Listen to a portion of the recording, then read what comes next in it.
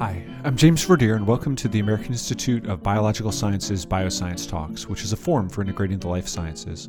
For today's episode, we'll be resharing an earlier interview.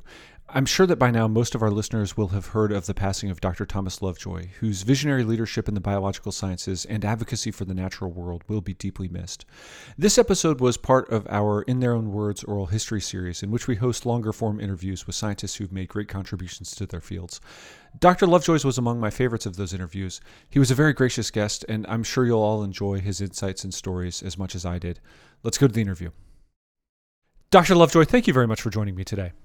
Well, delighted to be with you. Okay, so our first question is, when did you first know that you wanted to work in the life sciences? Well, I think it was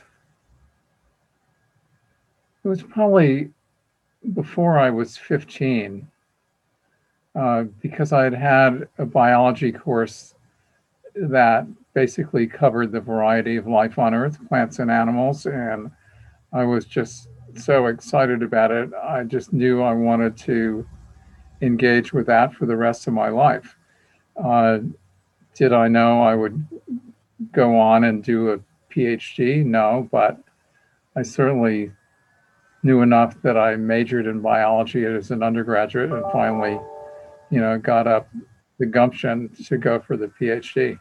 What drove the decision to go for the PhD? Was it any class in particular, or was it just general interest in a number of subjects? Actually, it was a sense that there was still a lot more to learn, and when I say learn, I mean learn how to do, which is what a PhD is all about. And I wasn't sure that I had what it took, but I finally swallowed hard and gave it a try, and it worked. And did you have, future career plans in mind when you embarked upon that? Or, is that sort of something that kind of comes along later in the process?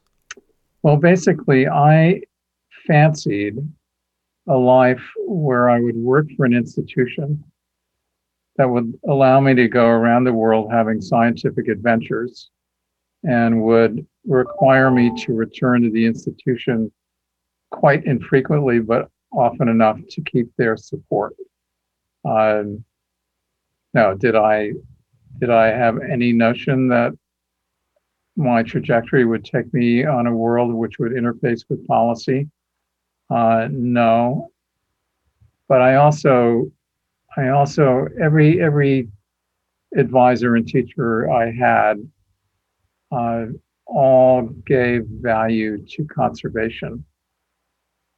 So that was tucked away in the back of my mind when an opportunity opened up to become employee number 13 for a little organization called the World Wildlife Fund United States. And that was 1973. And they weren't looking for a PhD, but we decided to take a chance on each other. And I thought after 2 years, I'd go back on the science adventure track. And I stayed 14, and the rest is history. What was that organization like at that time, as employee number 13? I think, we're all very familiar with it as a very large organization with considerably more than 13 employees. Well, it was a really exciting time to be working on, this case, conservation. Because it was really the golden age under the Nixon and Ford administrations, where most environmental laws and institutions actually were put in place by moderate Republicans, much to the astonishment of people who've ever stopped to think about it. So it was a time when a lot was possible. And there was not a lot of pushback on environmental initiatives. So 1975 was the Endangered Species Act, for example. I remember testifying about that. That was my very first testimony, was to testify for a WWF for the Endangered Species Act in front of Senator Chafee from Rhode Island. That's fascinating. So what do you attribute that to, the relative ease of doing environmental policy work at that time, was it that the large moneyed interests had not yet, kind of turned their sights to combating those types of environmentalist activities at that time, or was it something else? Well, I think it was a combination of things. First of all, environment had become a matter of global importance with the UN conference in 1972. Environmental consciousness, spread like a wave across the United States. Demonstrations and Earth Day and all the rest of it. So there were very few people who had reservations. Everybody thought doing things for the environment was a good idea. And you had moderate Republicans in the White House, and Nixon was not an environmentalist, but he thought it was good for him politically. And actually, there's a great story. When Russ Train was head of CEQ, he was the first head of CEQ. He didn't have very much one-on-one time with Nixon, just because Nixon wasn't interested, particularly. But he was in the Oval Office with the president one morning, and the president starts going off about environmentalists and how when he went to Key Biscayne and went golfing, he couldn't see the ocean because those damned environmentalists wouldn't allow them to cut the mangroves. And he's got a real head of steam going. And just at that moment, the famous Filipino steward comes in with fresh coffee, and Nixon says, and everybody knows all mangroves are good for our goonie birds, right, Manolo? No, Mr. President, that's not right. When was the last time that was said in the White House? And he proceeded to explain to the president that on his day off in Key Biscayne, he went fishing and how important the mangroves were as nurseries for fisheries. I couldn't resist telling you that story. Anyway. No, that's a great one and interesting and kind of illustrative of the way things change and can be certainly different over the course of history. So basically, in your question is also why did it change? And I think part of it was just the accumulation of change that was being required. Inevitably, there were some people who, got angry about it. But there also was a deliberate moment in the Reagan campaign when environment began to be used by the Republicans as a negative. Prior to that, it had been a bipartisan issue. And it has just been reinforced, time and time again ever since, in ways that really do disrespect to what environmental issues are all about and to what they mean for people. And, I think the greatest environmental injustice issues of all time are the kind of planet and climate we're going to leave future generations. But that's not being particularly well recognized. Yeah, I mean, that's certainly alarming. So and I think that's a refrain that I've heard a few times in conducting these interviews, that around the early 80s, conservation began to appear as a wedge issue, and that sort of continued and has led to broadly speaking the political climate that we're in now. Yeah, so there are also two or three other things that happened in those years which reinforced all of that. One was, I think, the diminishment of a sense of service. which started, when the draft was no longer compulsory. But I think the sense of public service really has become lost over time. Uh, I think a sense of frugality that my parents' generation had from living through rationing in the war and the Depression uh, has vanished. And there became this great emphasis on consumption, a model that we've sort of offered the rest of the world, uh, and not necessarily with good consequences across the board. So it's been a bunch of things that were happening at the same time. That makes sense. And I'm assuming that you don't see an easy way out of that, or do you see a path for, restoring some of those values that had well served the program in the past? Well, yes, I do. And, you know, inevitably it could get so bad that people throw up their hands and say, we have to do something about the environment. I don't choose to hope that that's the way this is resolved.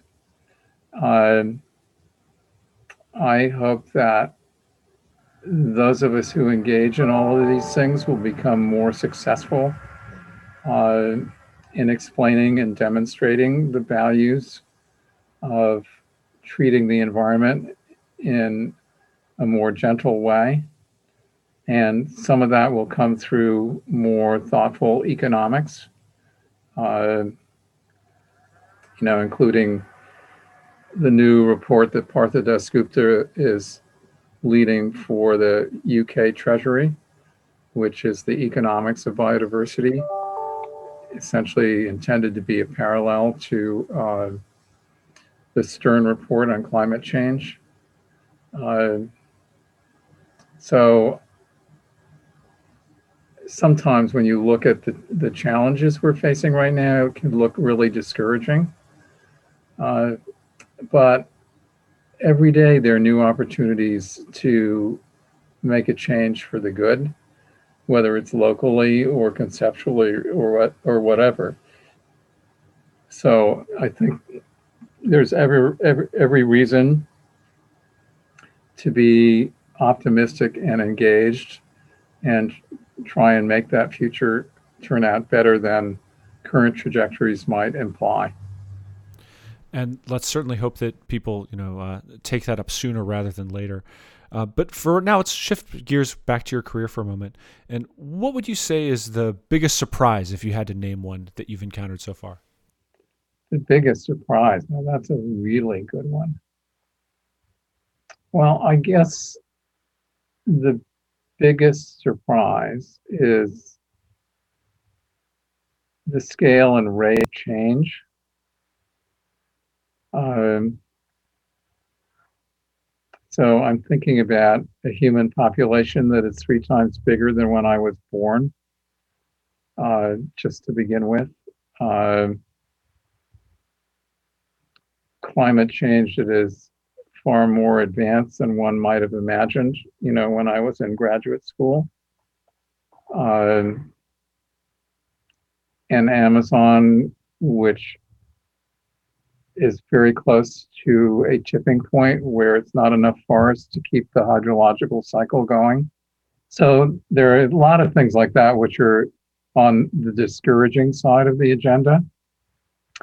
But then, on the plus side, uh, one, take a country like Brazil, which its current government notwithstanding, has been an extraordinary leader in conservation and environment, uh, going back to the Earth Summit and before, and their deliberate decision to invite the Earth Summit to be in Rio.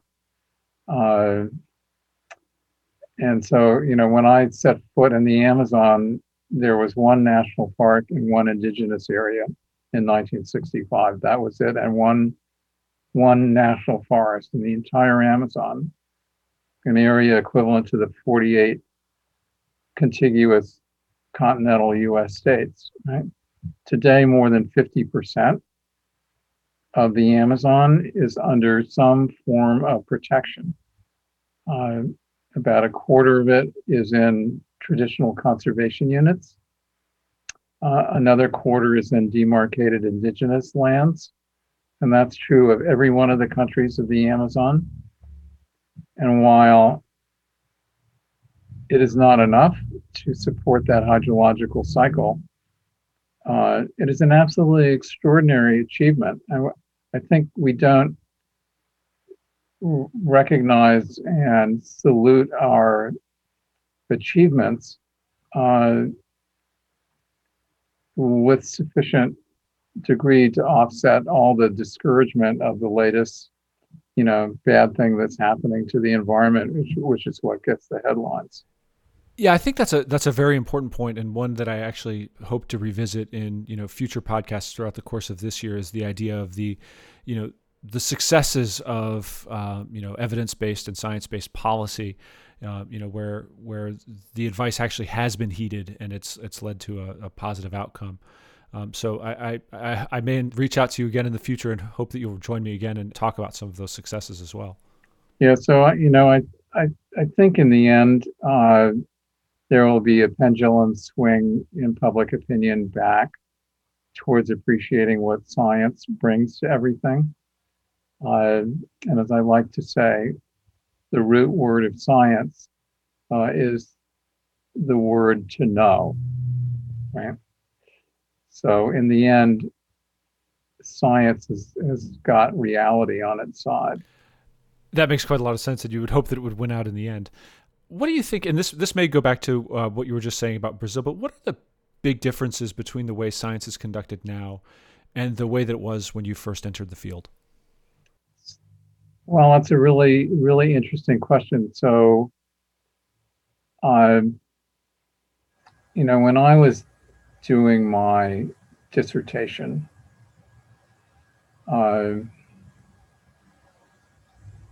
basically, science was pretty much science just for science sake.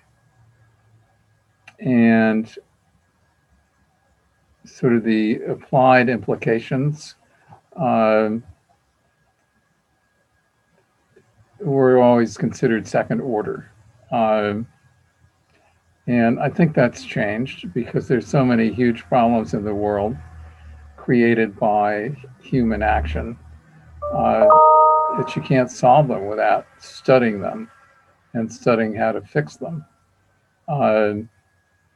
And as I like to say, you actually learn a lot about ecosystems by watching them fall apart, which in a sense is what I did with my forest fragments project in the middle of the Amazon.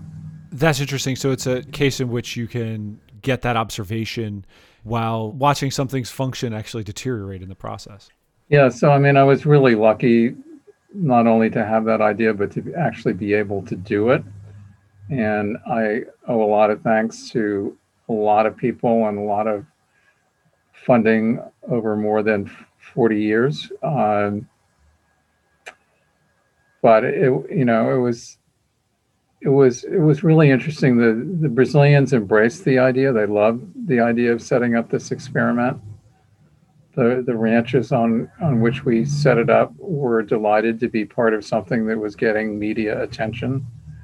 And it actually began to influence Brazilian conservation policy almost before a single paper was written, because they suddenly started making all the protected areas large.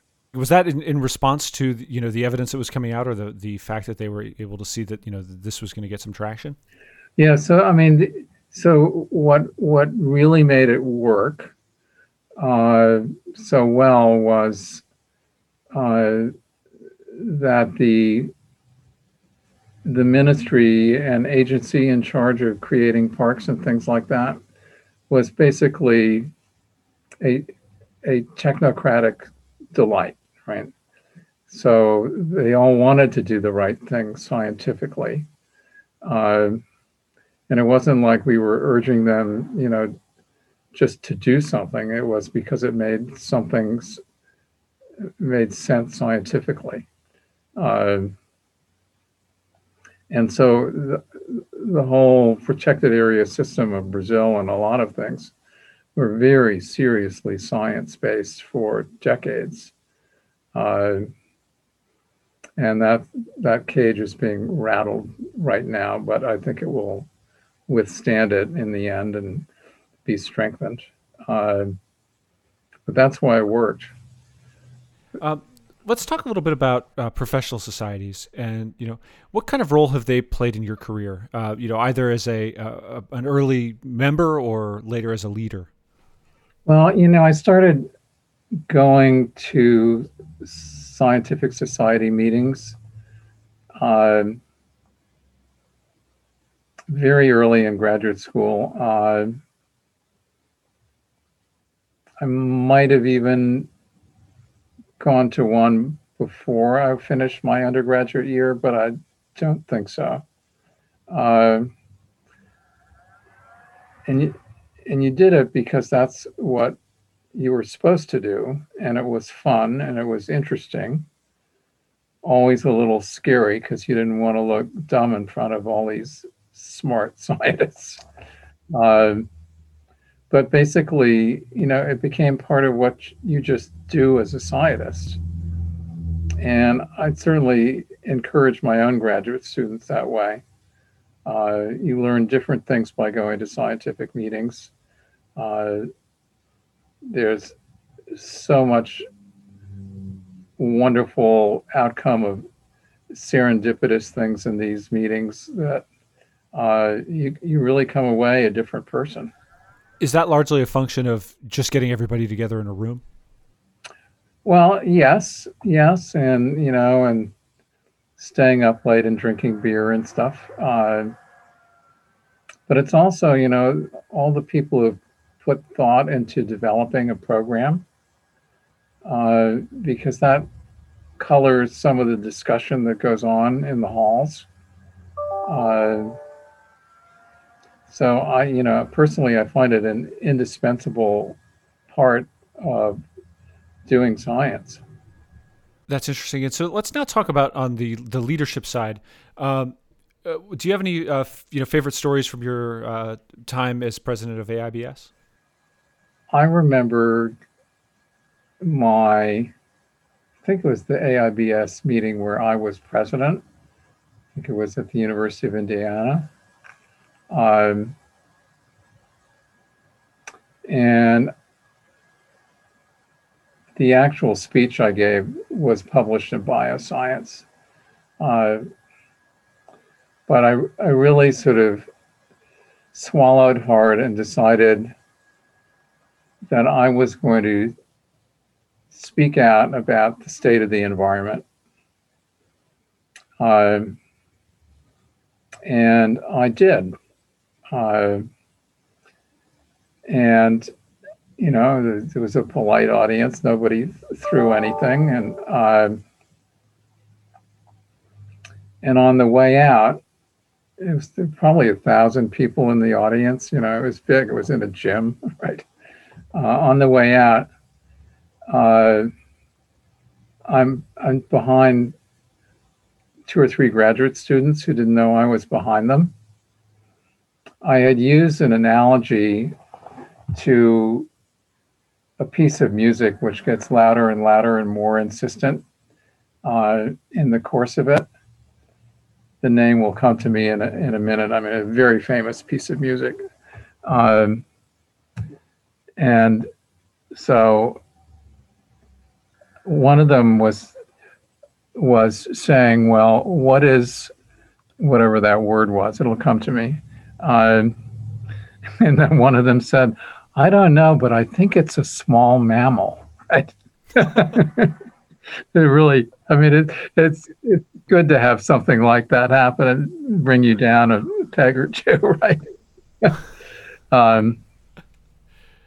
So yeah, at that time though, did it feel like it was you were going out on a limb to make bold statements about the state of the environment at that time?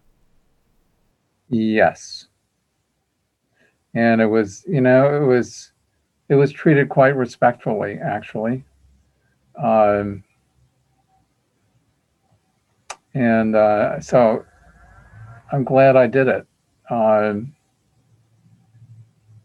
and then, of course, right along about the same time, the Society for Conservation Biology was coming into existence. Uh, at the time, it was the most rapidly growing scientific society, period. And 50% of its growth were graduate students, which was really interesting. So the major groundswell of support was coming from, those who were youngest and newest in the field. Yeah, so that it was a reasonable support from people already in the field, but the fact that students recognized its importance was really encouraging. What do you think fed that enthusiasm for the issue at that time in particular? I think now it's obviously very customary for scientists to make kind of bold statements about the environmental harms that are occurring. But if it wasn't so then, what changed and made that more possible?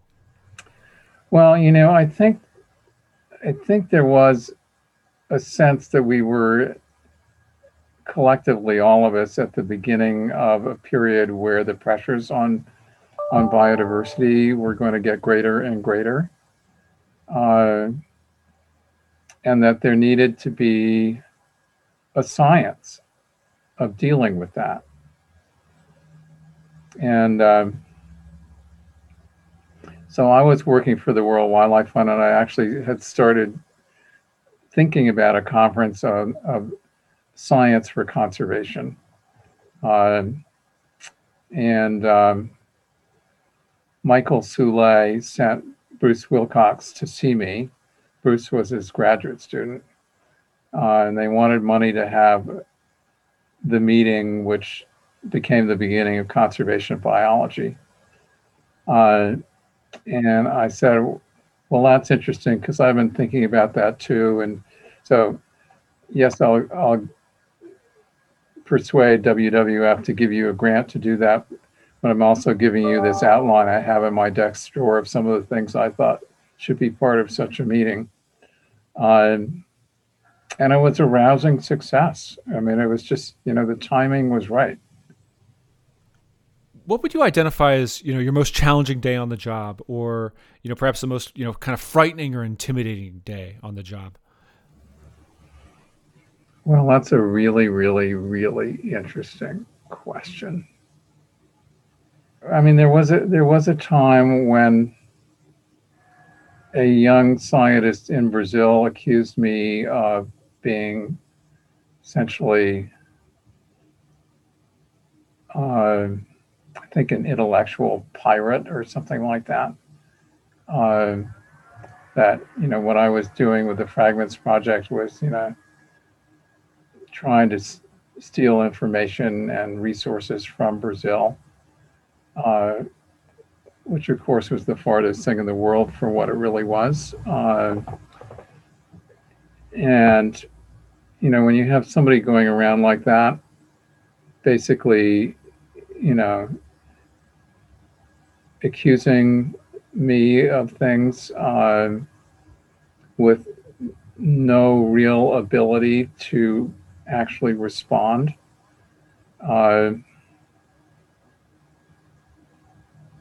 It's spooky because you don't know what it's going to lead to. The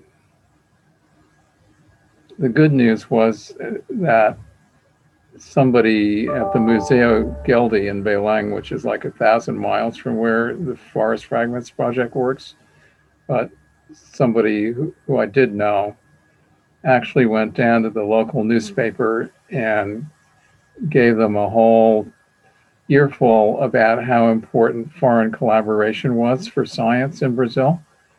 And that's when I began to breathe a little easier. There was a parliamentary commission of inquiry, which of course absolved me completely. But it was something I would have preferred not to deal with. Of course. And I think that brings me to a question I often find myself asking in these, which is, how do you characterize the experience of being a scientist who has spent a lot of one's career doing things that are not under the traditional purview of what one thinks about as a an academic, upholder of an academic position, or a researcher. Whether that be testifying on the Hill, working it directly with policymakers, or doing PR and defending one's reputation, or facing a commission, in Brazil, or those types of things. How has that been throughout the course of your career, doing those types of things that are not what one would perhaps traditionally or immediately think of? Well, they're things you're not trained to do. Graduate school doesn't teach you how to do those things, nor does it teach you how to solve problems, really. It teaches you how to master a field. So the course I give at Mason is on problem solving around challenges to biodiversity. So you have to learn as you go. And the first lesson you learn is to listen, right? So that it ends up being a conversation rather than a lecture that you're giving. And so, I've been pretty good at that over time. And what that does is it creates a whole network of like-minded people you work with in countries around the world. I think there's even a social science term for that.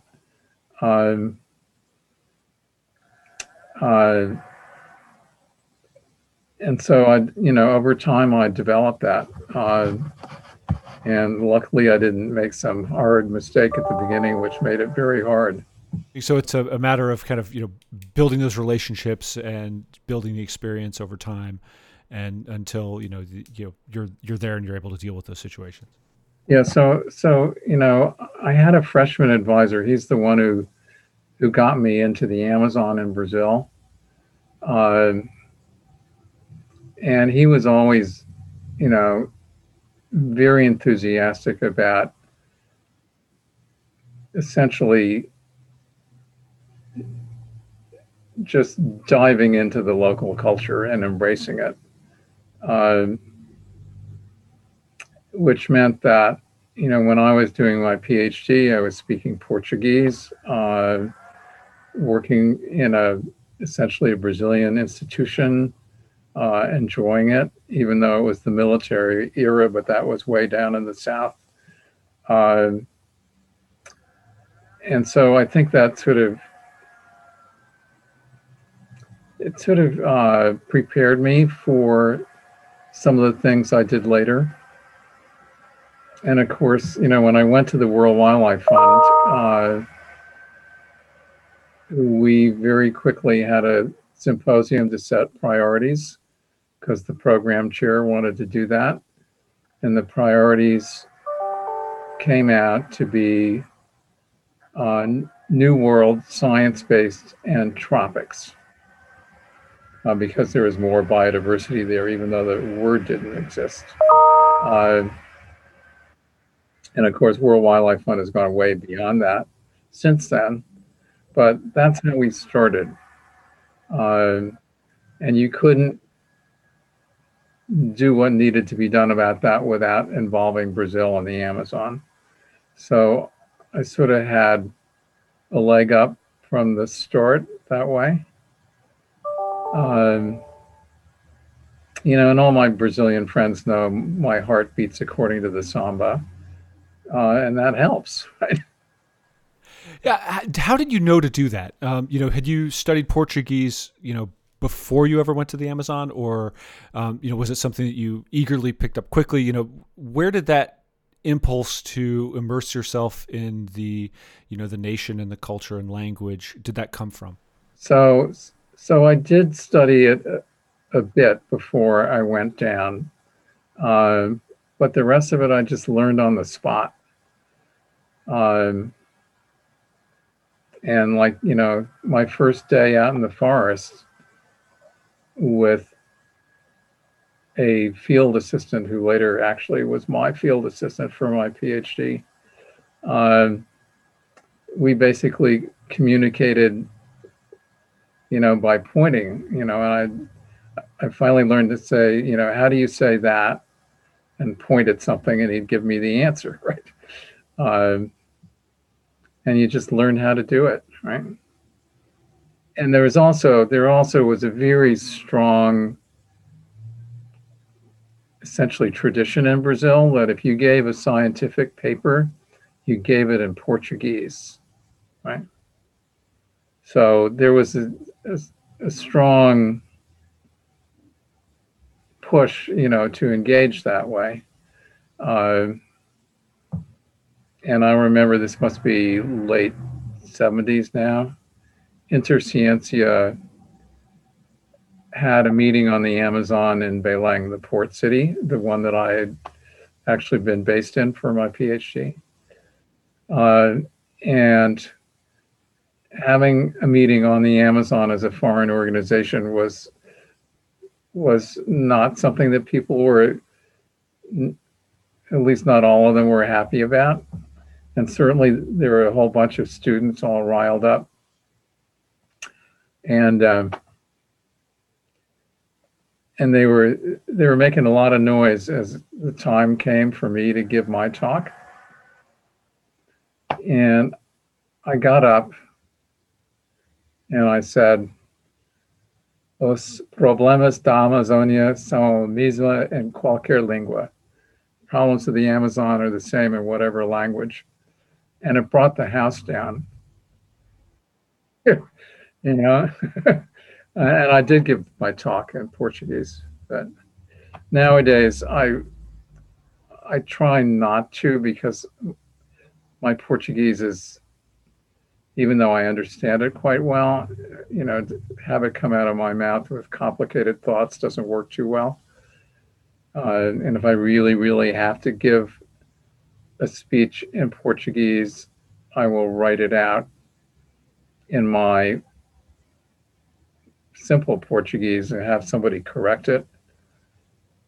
Because I tried the other way around, doing it in English and then trying to read the translation, and then there are always words there I'd never gotten my mouth around before. So that's where it is today. And English has become so much the lingua franca of science that it's much, much less of a problem. If you were entering graduate school today, is there anything that you would do or study that's different from what you did when you did it the first time around? Well, I suspect I would want to take some courses in things like conservation biology, which didn't even exist then. That said, everybody who I looked up to in my graduate experience all cared about conservation or environment one way or another. Dylan Ripley would say, any biologist with a conscience should spend some time on conservation. And I had the extraordinary great fortune to be the last legal student of G. Evelyn Hutchinson, the founder of modern ecology, who was just an incredible mind. But he also cared about these things. He once flew overnight to London to speak at a Royal Society meeting trying to protect Aldabra tortoises from the construction of an airbase. And they succeeded, actually. And I found recently that as long ago as 1941, he talked about climate change and in testimony in the Congress, including the role of forests and all of that. So it was it sort of predisposed me. If I had wanted had different interests, well, I probably wouldn't have. But and so I was predisposed and fell into that WWF job, and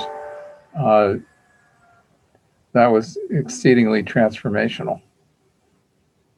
And it turned out Dylan Ripley was the chair of the board, right? Um, if there were one event or thing or theme from your career that you would like to have long remembered into the future, what would it be? Well, if I'd been a professor my whole life, I would have, I would obviously say my students,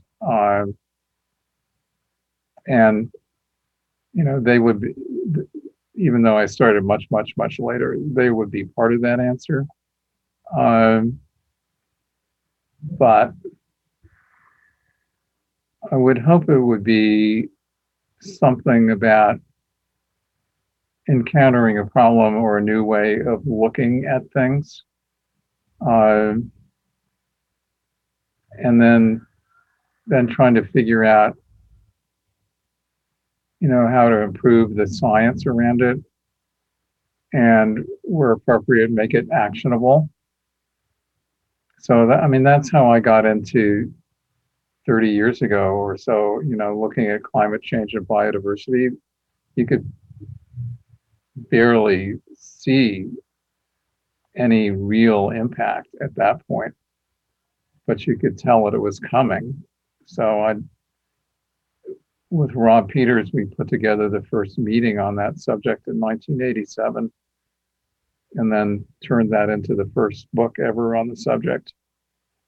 And now, of course, you can't fix climate change without fixing some of the biology of the planet. And literally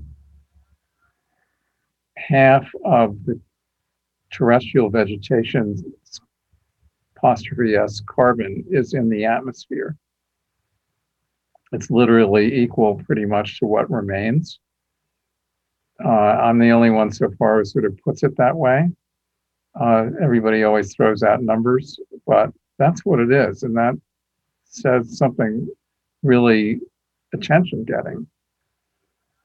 And there's no way we can actually get to a soft landing of 1.5 degrees without some major ecosystem restoration. Probably about a third of that carbon from destroyed terrestrial ecosystems has to come back. But it can, and that's what's so great. Yeah, I've not heard of that characterization very frequently, but just to make sure that I've got it right. So one way to think about carbon is that which is in the atmosphere is that which was previously in the ecosystems. And if we want to, restore the atmosphere to its previous state, we need to bring it back into the ecosystems. Yeah. Suck it all back. It is not often characterized as a problem in that sense. Yeah, it's floating around now as nature-based solutions. But everybody's always very cautious about it.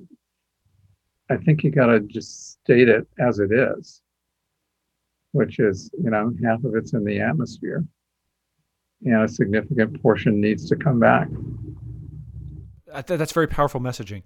And I suppose this will probably be our last question, but it may relate to the idea of transforming ideas into something that's actionable for science.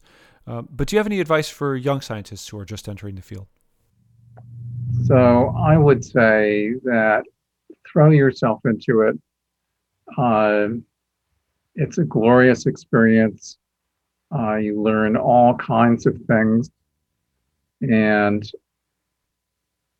just make sure that you take time to learn how to explain it to other people, so that more people appreciate what science brings to the world.